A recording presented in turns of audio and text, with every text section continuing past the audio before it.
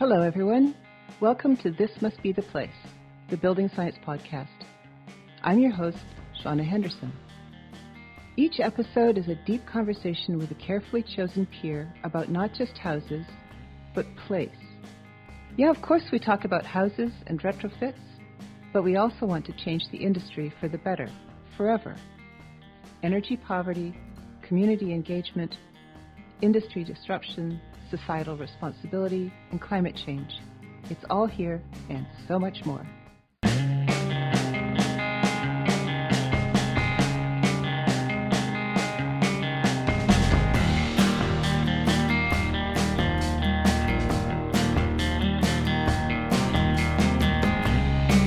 Welcome back to This Must Be the Place, the Building Science Podcast. I'm your host, Shauna Henderson. My guest today is Marie Hanship, Project Manager in the Net Zero Energy Housing at the Canadian Home Builders Association. And we met at one of the national technical meetings in October, probably was 2017? It was more recently than that, actually. I've only known you for 2.5 years. Oh my God, the COVID thing has just warped all my time scales are messed. So I think it was June of 2018 when we were kicking off the Net Zero Renovation Working Group for CHBA when we were running the Net Zero Reno pilot project. So I first met you in an online phone call, a go-to meeting call-in session, and it was the kickoff event. Was it really? So that's where we first met, but we met face-to-face at one of the sessions in Ottawa, where I had taken a break from one of the super intense technical sessions and was sitting on the stairs, and you came over and so we started chatting, and I drew a whole bunch of stuff for you because you were like, what's thermal bridging, and what's this, and what's that? And I was just drawing all these little sketches for you. Yeah, we were talking about attics, and attic ventilation was the main topic. And that's right, because it was the Enercan researcher whose name escapes me right now, but who was doing all sorts of cool roof work, which is something that has been a big void. And I need to find her name, and I need to get her on here, and I need to find out what she's doing. Great, thank you for that reminder. But that was really nice. It was just sitting on the steps, and we were very chill, and we were just chatting about stuff. And I brought up my journal, and we just started sketching and chatting, and that was very cool. It was such a great conversation. And that was when you first said, I think I really need to have a podcast. I want to on it. So thanks for making this happen just 2 short years later. It's so nice to see you again. It's so great to see you. So I know that you didn't come out of the building industry. You moved from different places. And so you were in school and you kind of fell into a niche of technology, society, and the environment and the interrelations therein, and all those excellent intersections and things. So I want to talk a lot about that because I think that's what drives me too. Is none of this is out of context. It's all in context, and we need to have that picture with it in front of us all the time. So now's your chance. Go talk. I'm a math nerd at heart, and I know that.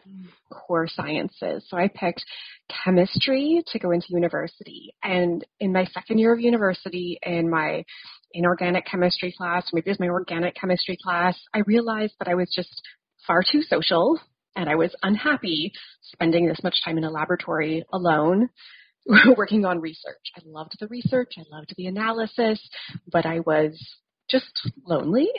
And I wanted to be working on something slightly different. So I broadened my horizons a little bit, took some courses in the arts, I took courses from across the spectrum, and found a really neat professor in environmental studies who just told me that I should be in sustainability. So I switched to environmental studies. Thanks so much to that person. Diego Martino. He was just such a great professor.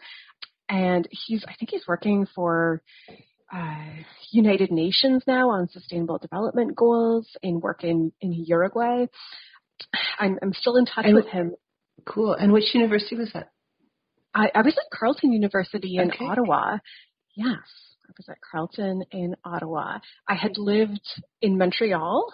That's where I had grown up, so big city. And I'd moved to a small town in New Brunswick, Quispamsis. And then thought I was Quispamsis, and I talked to my brain Brad is going to just McLaughlin? I talked to Brad. Yeah, I was going to say Brad. What's Brad's last name? Brad McLaughlin. My last episode was with Brad McLaughlin. So yeah, Quispamsis, rock on. Yeah, lived in Quispamsis, New Brunswick. And then I wanted to kind of pick a middle-sized city after having lived in both of those cities. And those are also both, Quispamsis isn't as bilingual, but I'd lived in Montreal, which was quite bilingual, and I wanted to go back to that life. So I moved to Ottawa for university. Your home is in Ottawa. Your work in Ottawa is with CHBA National Office. That's right. So I want to know, I know what you do, but I definitely want a whole bunch of other folks to know what you do because you're doing some great work. So go ahead. Thanks for using an adjective of great before the work part. It's definitely a lot of work. But before my work at CHBA, this wasn't my first intro into the buildings industry. From that initial role of kind of environmental studies, I did environmental education, then that we merged into consulting, and I was working on GHG management and inventories. GHG, greenhouse gas emissions. Greenhouse gas calculations for larger organizations, and then did work on greenhouse gas and energy management with larger building portfolios, and then did that in the residential sector, and then came to CHBA. So it does have a logical progression. I didn't come to the sustainable building industry from straight out of school or anything. It's been a decade and a bit or so of work that's just kind of turned corners over time, and it's been a major interest. So, and in all that work, I know that you have learned a lot about renovating existing buildings and reducing greenhouse gas emissions. So let's talk a little bit about the existing infrastructure and what we need to do with it, to it, and around it. Well, you and I both know that what we need to do is a massive undertaking, and it's not only up to the building industry. We need infrastructure upgrades. We need municipalities to understand the challenge. We need different levels of government all working on this. And while I work in the net zero energy housing space, net zero energy housing for renovations is not always the answer. Not always affordable. Not going to be the right price point. Maybe there are going to be different tiers of renovations that are going to get a bigger greenhouse gas reduction for the same amount of money, or get a better consumer goal. Because we always want to make sure that homeowners or occupants of buildings are going to be comfortable and safe inside of those homes. And it's not all about energy. If the home is energy efficient, but can't survive a big rainfall, or you can have water damage or mold damage, then it's not a sustainable building. That's an energy efficient building. So for me, energy efficiency is part of the equation, but it's not the full solution. I would totally agree with that, because what I found in my consulting practice is that people, when they come to me for talking about deep energy retrofits and net zero renovations, they're really not that interested in the energy reduction. It's kind of like an added benefit. What they want is something that will keep them comfortable, has good indoor air quality so that they and their household are safe. And the house doesn't negatively impact their health, and that it's durable. It's going to be something that they don't have to do a lot of work for once it's renovated. Energy total bonus. And sometimes there's always conflicting agendas, because I want to have that black granite countertop or all those things that are very touchy-feely and you can actually get at them, and as opposed to the structural pieces. And we have such split incentives too. So when I find people often talk about homeowners, and because I'd worked in the rental portfolio stock for a long time, I think a lot about occupants of the homes. Right. And occupants aren't paying for everything necessarily when they're renters, and neither is the owner of the building at Right. that point. So it's split out, and it's such a challenge to design incentives that meet who the decision maker is in different scenarios. If somebody's the owner and occupier of a building, well, it's much easier to build a business case for energy reduction if you're also incorporating elements of comfort and air quality. But if you have to really care about your occupants to do that on their behalf, and the renter often doesn't have the power and control to make those changes on their own. And so is that the only place where we see split incentives in your in the work that you're doing, or is there? Let's talk a little bit more about that. So the term is used a lot, and I'm not sure that people really understand when we're talking about split incentives, except for when we start, nerdy people who drill down into these kinds of things. But at the surface level, it's like a split incentive. I don't know what that means, or I kind of think maybe I know what that means. So that's a great start to, when you have rental properties, how is that incentive being split? But if you want to dive into some more, because I know you have a lot to say about this too. Sure. So did you want me to dive into more, like a deep dive on an example of the utility bill split incentive? Please. Or should we talk about the split incentives and the misalignment and focus between energy reduction and greenhouse gas reduction? What do you want to talk about? All of the above. Great. This is my kind of conversation. Welcome to the Nerd Zone. So for split incentives on rental buildings, if tenants often don't get control over an envelope upgrade, right? If you're renting a building for a period of time, renting a unit, don't necessarily get control over what windows you're going to have installed, what kind of heating system there is. There's not a lot of choice for those consumers in terms of what they have access to as they start to rent a building or what they have the opportunity to upgrade. That's really up to the building manager or property manager or building owner. Meanwhile, that tenant might be paying for their own heat.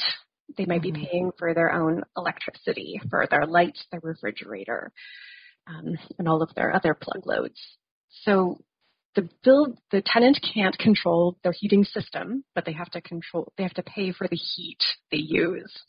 The tenant doesn't get to control what refrigerator gets put into their unit, but they pay for the electricity from that refrigerator because it's on the same electrical panel as their lights and, how much they're using for charging their laptop and everything else. Meanwhile, the property manager or the building owner has control over what type of equipment they put in, but they don't get to see a reduced utility bill by putting in more efficient equipment. If tenants pay for their own usage, that's great for a property manager in many ways because they're reducing their ongoing operating costs, but that building owner no longer has any financial reason to improve the energy performance of the asset or of the building or of any specific equipment because there's no payback on it. They're not paying the bills for the consumption. Right. It leads to a building over time, maybe possibly having worse performance year over year if they split out the consumption of those individual tenants to pay for their own consumption. And yet we also have examples of really high performance builders who want to be able to make those splits because they're saying we want to give the most efficient equipment possible and the best envelope possible. And they're struggling to have tenants be legally allowed to pay for their own in-suite usage because there have been there's consumer protection regulations in place in some areas of Canada that prevent those builders from charging their tenants for their usage. It's a whole can of worms. It is a whole can of worms. So how do you reduce when you own and operate your own building or you have a single home? It's much easier. The business case is the owner who's also living there. They can improve their furnace and get an immediate payback on their bills. That's phenomenal. That's easy. That's simple. It's much more complicated if if you have a landlord, the landlord has control over your furnace and your windows. And but you're paying for the fuel and energy costs. Yeah. So Mm-hmm. I like my favorite solution to that was introduced to me, I think, in the early 1990s by a fellow who worked with what was then Energy and Mines Nova Scotia. His name is Hal Doublestein, and he was a really clever person, heavily involved with building science and stuff. And we had a really proactive group of bureaucrats here for a long, long time. Still do in some senses, which is super for Nova Scotia because we have really old housing stock.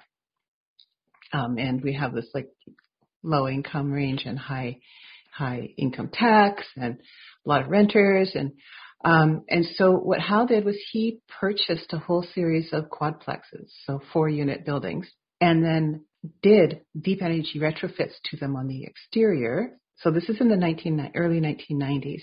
And then put them back into the rental market, utilities included. And the reason he did that was that he really felt like he could have a longer tenancy period when people didn't have to worry about the fluctuation in their bills. And so he gave them a secure place to be and paid the energy bills for these super insulated buildings at the time, sort of taking a page out of Harold Orr's chainsaw retrofit idea. And for years he did that. He had a whole, like a nice tidy little portfolio of buildings that he had hardly ever had any vacancies, never had any issues with people squawking about comfort. You know, his maintenance stuff was absolutely minimal. And it made for me, it was like, well, that makes a lot of sense. If I was to be an investment property owner, I would want to ensure that I didn't have to deal with tenant turnover. Yeah. Because that's costly, right? It's costly before and after and during some of the time when somebody's not there. And if you can't rent that unit, you're losing money every month. It sure is.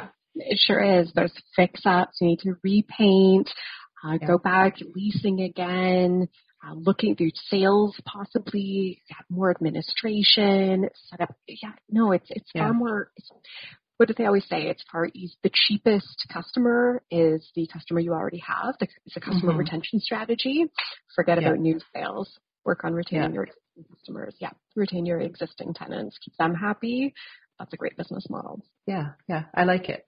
Not that I'm a property owner other than me, but I would definitely like to be there. So tell me about, like, what do you think? How can we incentivize property managers and owners? Well, I'm working with in my net zero MERB project, which is affordable, replicable net zero MERBs using prefabrication to reduce the initial costs of building and reduce construction schedules. One of the builders is doing just that. So there are, I think, 4 of the 6 builds are purpose-built rentals, and one of them is looking to have utilities included for that reason. So they said they're just doing a really high-performance home or really high-performance units, and they're going to have utilities included for their tenants. We're going to be tracking the ongoing performance of that for about 5 years to see if those tenants are using more or less energy than other units and where that energy is coming from. That's great. Yeah. Because, you can't measure what you don't know. That's right. Is that what? No, you can't know what you don't measure. You can't. I had a concussion. I can claim backwards concepts for a couple more months, I think. Can't measure what you don't manage. Can't manage what you don't measure. There you go. Oh, we'll get it soon. But that's great. Monitoring and measuring things is really, really important. You have benchmarks before, after, and during, and 5 years is a fantastic period of time for this. And I can see you're very excited to say something else, so I'll shut up. I'm so excited for well, one main reason, which is the level of granularity we're getting to in that project. We're not just measuring kind of in-suite consumption, common area consumption, but we're measuring every individual load. So all appliances that are on, it's very, very detailed. Are you using like something like a Sense, or like what kind of monitor are you using? Oh, we're going better than that kind of Sense monitor, which is what's installed in my home, and I truly love it. It's so much fun.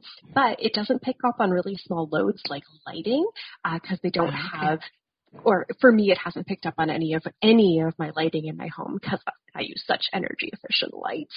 It doesn't. Right.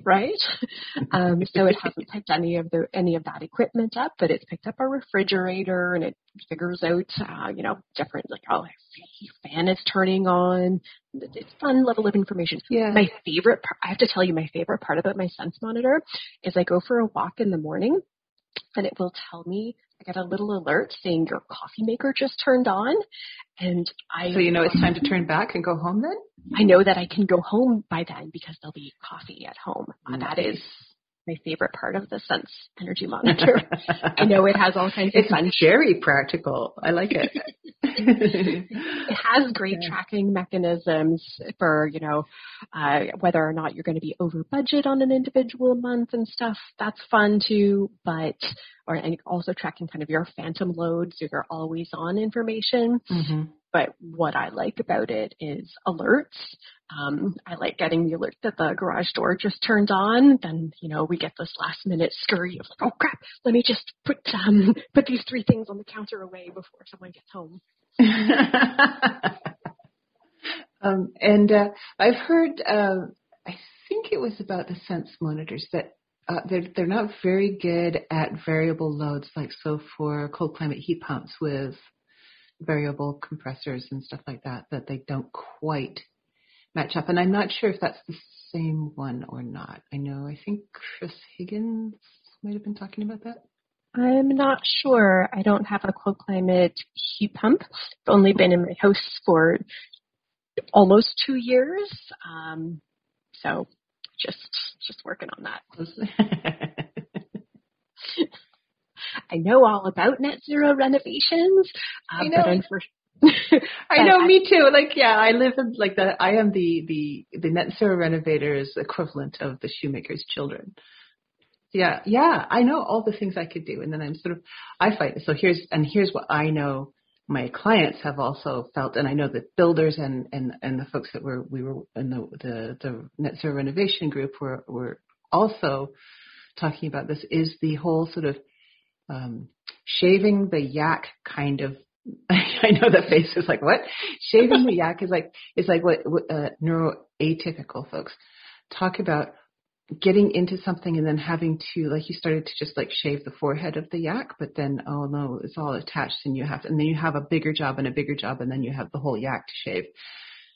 And that's where I get to with my house. It's like, well, I could do this or that. Oh no, I can't do that because I have to do all that, like something really fundamental. Like we have the stupid in-ceiling radiant panels in the house, electric radiant panels. Half of them are broken. We have space heaters in the house, like those like stand-up oil-based electric rads. Uh-huh. And I want to put in a new heating system. I want to put in some new windows, and I want to do this and do that. And everything comes back to the heating system. That's, and that's the crucial thing for this house to move forward, is I have to figure that out. And everything else has to wait because it's such an expense, but also because there's a stupidly designed HRV system with, get this, floor registers for the supplies. Oh, so yeah, it's a work in progress, shall we say. Anyway, but this concept of moving, like how, like the goalposts move, and you've got to say, move one thing to do another, but you've got 7 steps in front of the first thing. And so we need to have some, this is why we have these working groups and why you're doing this great pilot project, and you're just focusing on how do we make these kinds of things happen. Okay, there were two other things I wanted to say when we were talking Yeah. about the sub-metering and a one-year pilot, and how in the MERB project we're getting 5 additional years. So in some parts of Canada, so Alberta specifically, your utility rate is partly based off of demand, not just consumption. So peak demand. So if you have one day of really high peak demand, then your utility rate per kilowatt hour for the next year is going to be higher. So For it can one take day? for one day. Oh, So all your right. rate for the following year is based off of your peak day from the previous year. So a 1 year post retrofit analysis isn't enough time, because if that demand day hasn't come into place yet, yes, maybe your energy consumption will be better post retrofit, but if you switch to something that had a really high demand charge, your utility costs may go up in that region with some specific utilities in that province. And so, wow. Is that specific to Alberta, or is that the case in different parts of the country? I've seen it only in Alberta, but I don't do deep dives on all the utility rates across Canada on a regular basis. And I've heard rumors from some utilities that they're looking more at demand charges, because they're more interested in controlling when consumers are using electricity than how much they're using on an ongoing basis. Because we want to make sure we don't have crazy peaks, so we can keep a relatively stable generation level. Yeah. Exactly. Yeah. And electrification is going to be a big game changer on that. Exactly. Electrification, which is what we're pushing to if we want deep greenhouse gas emissions, and with challenges of new peak loads, which means utilities are going to have new challenges and how they're going to be managing those, or individual homeowners are going to be taking on the brunt of those additional charges.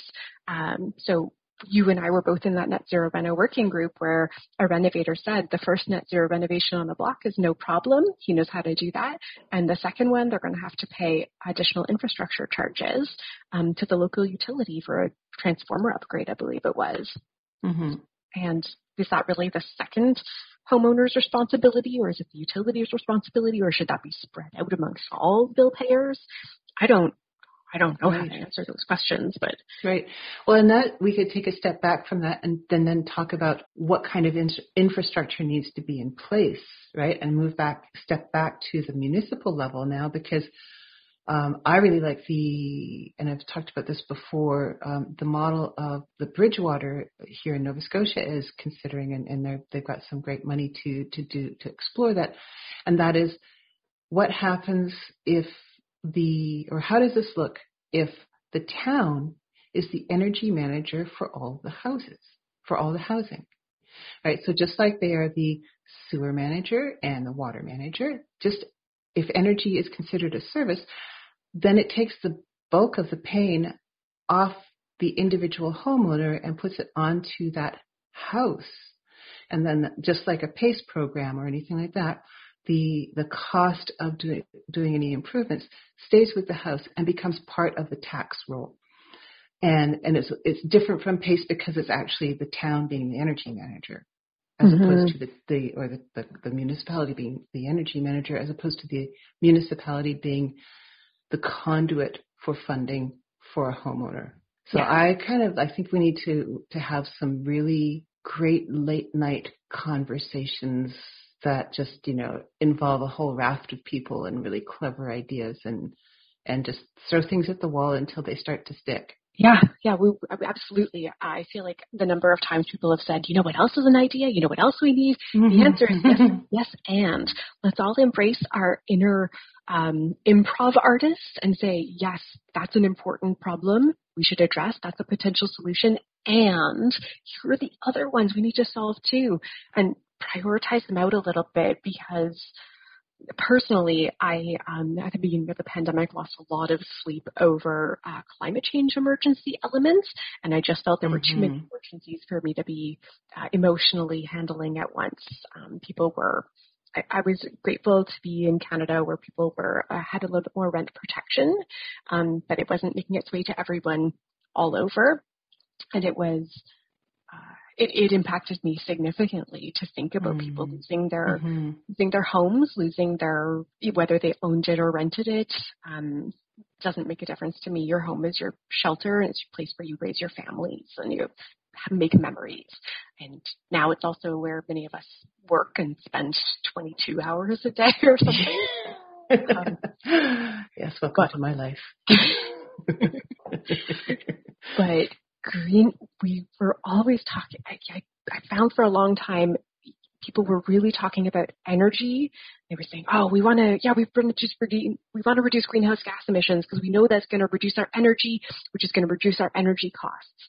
And to me, those are three very separate targets with different strategies to achieve them, because we know that if you want to reduce your greenhouse gas emissions, that might end up increasing your energy in a house or your energy cost in a house if you're just electrifying, but you can electrify and improve the envelope. What if you do this package of elements? The best this is my lane. This is totally my lane, right? Yes. Let's look at how do we actually physically reduce the amount of energy your building needs first. Let's do that. Is it ready for that piece? Because that makes more sense, right? If you're going to side it, if you're going to do some sort of an upgrade, maybe it's a 30-year-old house, maybe it's a 30, 50-year-old building, and you need to do some sprucing up. Perfect. Let's attack this from the outside and make it work. So that's, yeah.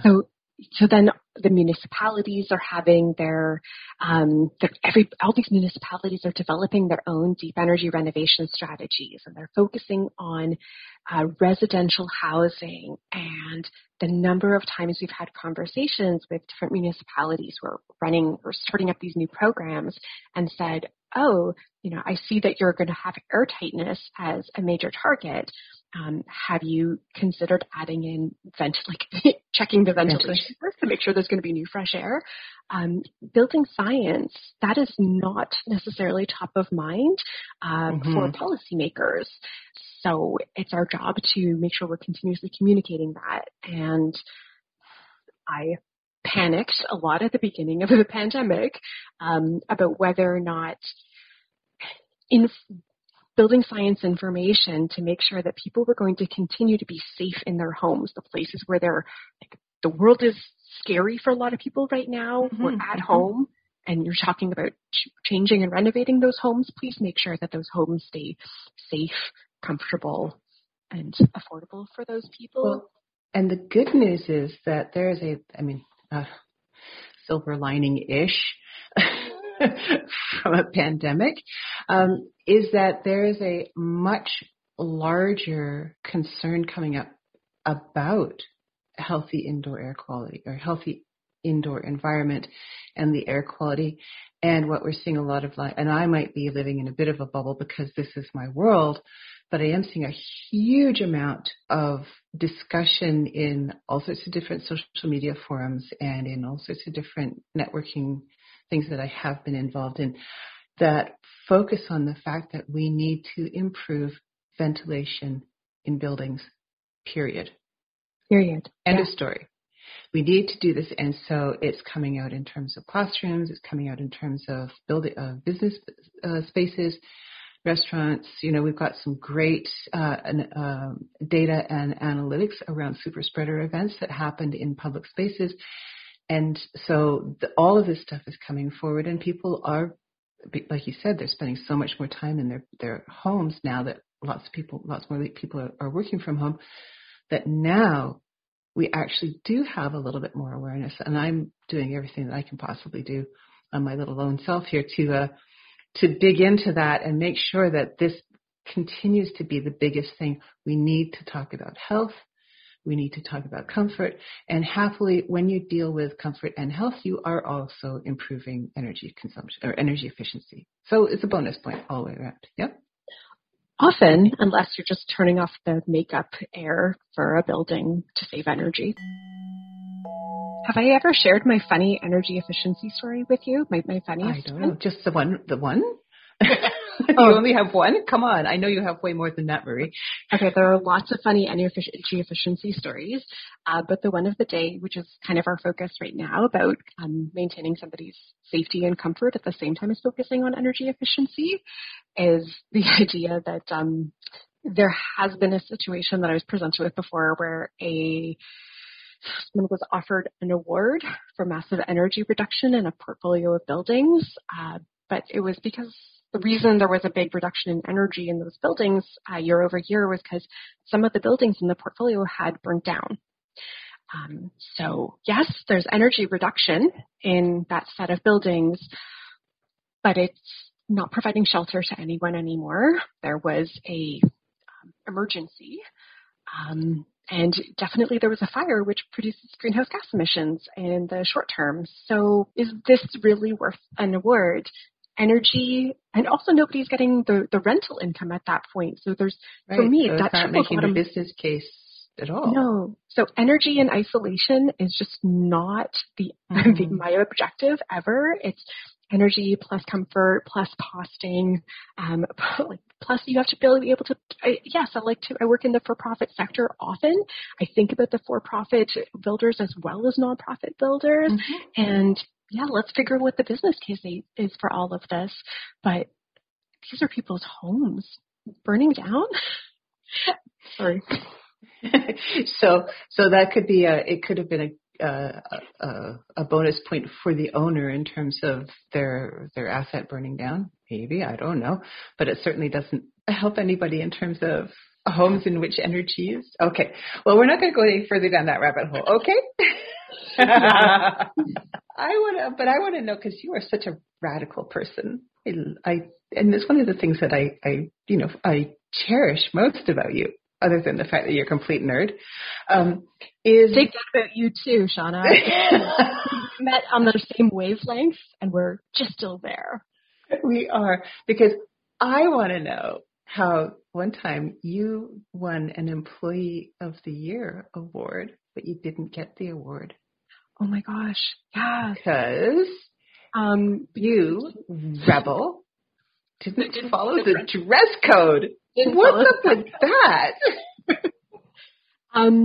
So I fell in love with my partner and moved to Mexico many years ago and worked in Mexico for a year and, doing what people in their early 20s do. I taught English at a Montessori school and at another school, but I failed to paint my nails and put on makeup and wear high heels on a daily basis. And so I, even though I had been told I won the Employee of the Year award, was bumped down to second place, like honorary mention Employee of the Year for not meeting dress code requirements. And that was halfway through the year, and I didn't change my dress code for the second half of the year. Good for you. Right on. But yeah, let's, So now I work in the construction industry where nobody says boo about wearing construction boots to work instead of high heels. I love it. That's why I'm here. I could wear torn jeans and you're not going to squawk at me? All right. I'm good. And then and then being on my knees and, working in construction for so long that I can no longer wear high heels because my knees are shot. So, oh well. It's fine. And so on the, but I come by this kind of rebellious spirit quite honestly. My grandmother was an actress. And just this weekend I was thinking about her quite a bit because I was making her Lebkuchen recipe, which is a German honey cake. And I was making her recipe, which I have printed out by hand. I had gone to her house 20 years ago to learn how to make the recipe because she refused to give the recipe to my mother. She would constantly make up fake recipes and give them to my mom, and sometimes just print them off the internet, give her random recipes. And so I went over and had learned how to make this recipe from my grandmother. And my grandmother gave it to me on the condition that I never tell my mom how to make Lebkuchen. And so I made it this weekend, and I'm bringing it to my mom Christmas, hopefully.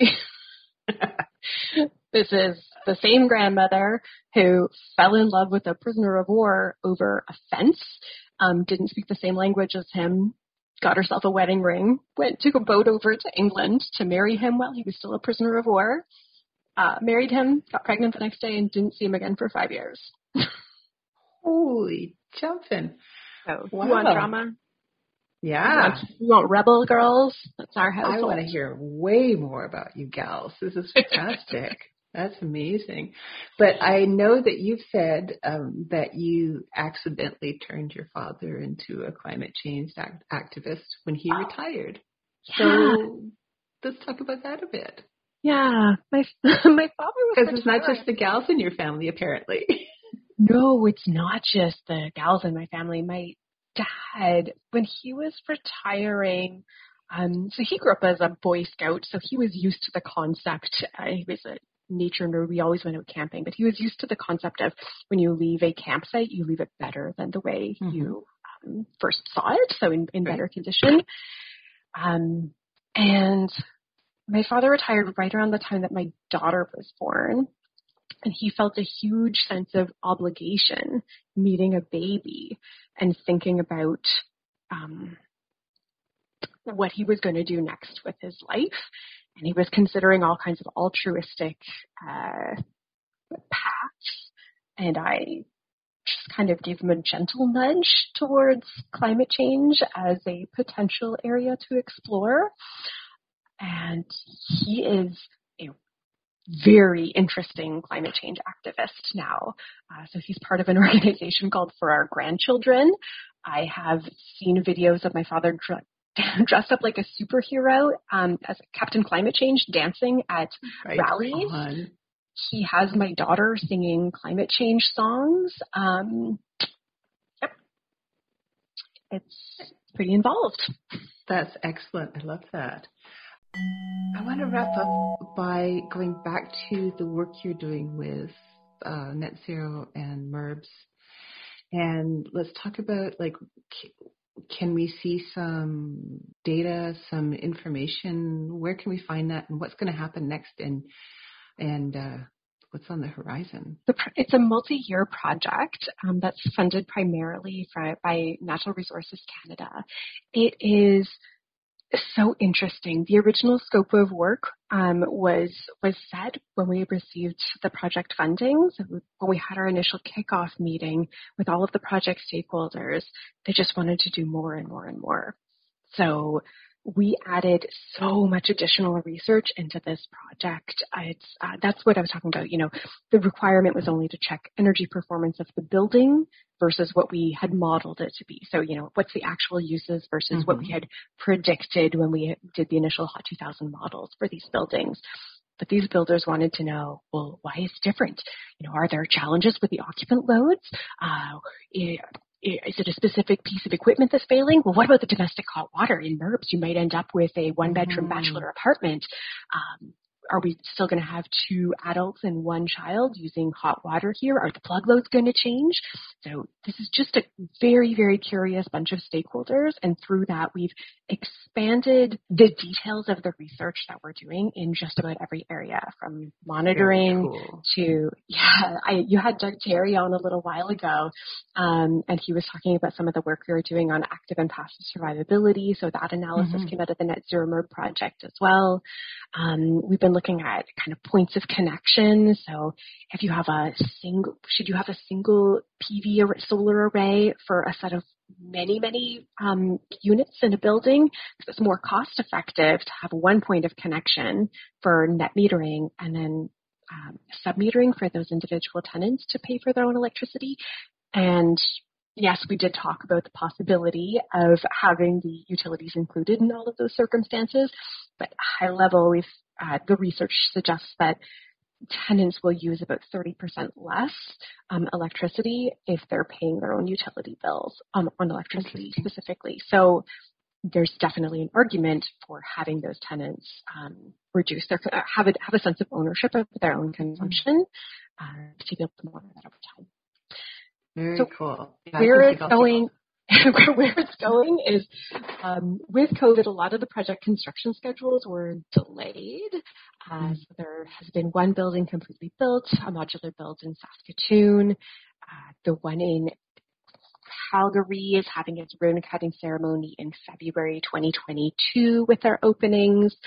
Another one in March, and more projects will be completed over the next year. And after that, we're looking back on all of those key performance indicators that we were tracking. So were the construction schedules reduced? Did we get faster permits on everything? Short answer, no, but there was also a pandemic interfering with that. So we have a lot of points of comparison. What type of prefabrication was used? Was there a challenge for the trades to was it a challenge for trades to work with panelized walls? Was there a reduction in waste construction? There's a lot to track, and we were fortunate enough to work with a bunch of builds that have a reference building. So many of these builders are building almost the exact same building multiple times on the same site. So I call it their sister building. So one of them went to net zero as a modular build, and the other one went to that builder's regular performance level as modular. And then for a different builder, and so that's a really great point of comparison. Yeah, just so great to have. Basically, they're like the test houses in Ottawa there, where you can just swap out some things and say, well, these are exactly the same houses, and now they're not working the same, and what are the differences? And I love those things. It is really, really, really great real-world applied science. It really hits my my nerd alert, and we were really lucky to be able to get builders who were doing that. So some of them are doing some prefab. And some, like one of their builds is prefab, and the build right next to it is not. But they're both going to net zero ready. So now we have different construction practices, and how does that affect your scheduling and your costing and everything? Brill. Exactly. I'm very excited to hear more and more and more about this. So with that information, that'll be on the CHBA national website? It'll be on the CHBA national website. So the page is chba.ca /NZMURBS, MURBS. But more than web page updates, we're writing our final report once everything is constructed, and we're going to be doing a lot of information dissemination. We have original commitments on what exactly we want to be presenting, and there's a very specific order of operations. Because it's a funded project, we're always giving the information to the funders and the builders who are participating in the project first, and then we go back to the Net Zero Council, who's kind of the broader supporter of the project, and then to the CHBA members, because CHBA is a membership-driven association. Yeah. And beyond that, we're able to share details and information. It's really valuable information of applied research and development. This is fantastic. I'm so excited. We are almost out of time, and I feel like we could talk probably for another 2 hours, but Mike, the engineer, is probably like, no, we're not. But I didn't even get to talk about my exciting things, Shauna. Okay, quick, exciting things. Go. Okay. What's most important in our industry right now is what's really emerging is embodied carbon. And we need to figure out how to quantify this now. We need detailed results on this now. So there is a cost to not just the operation of buildings, but constructing buildings. There's a climate change cost to that. But we can't only focus on what the emissions are. We have to think about resilience. There have been so many events in the last. Sorry, go ahead. No, I was going to say, listener, and I see this face. I really want to have you and Doug Tari and my brain, again, this concussion brain. Chris Magwood. Thank you, Chris Magwood. Yes, yeah. And who else? Frank Lohman. And I actually want to have a whole nice big discussion on carbon loading and resiliency. Let's do that. That'll be like our season 2 finale. I'm in for a conversation with you, Shauna. Cool. Let's do it. All right. Well, we are at a wrap now. So thank you so much, Marie, for your time. And we will do this again, and I'll keep you in the loop on this thing that might, I'll figure out what it how it works, and we'll just go for it. So that's our great episode for today. Thanks for tuning in. Thank you for tuning in. This episode was produced by Blue House Energy, Podcast Atlantic, and Tanya Media. Subscribe and don't miss an episode. Leave a comment. We'd love to hear from you. Until next time.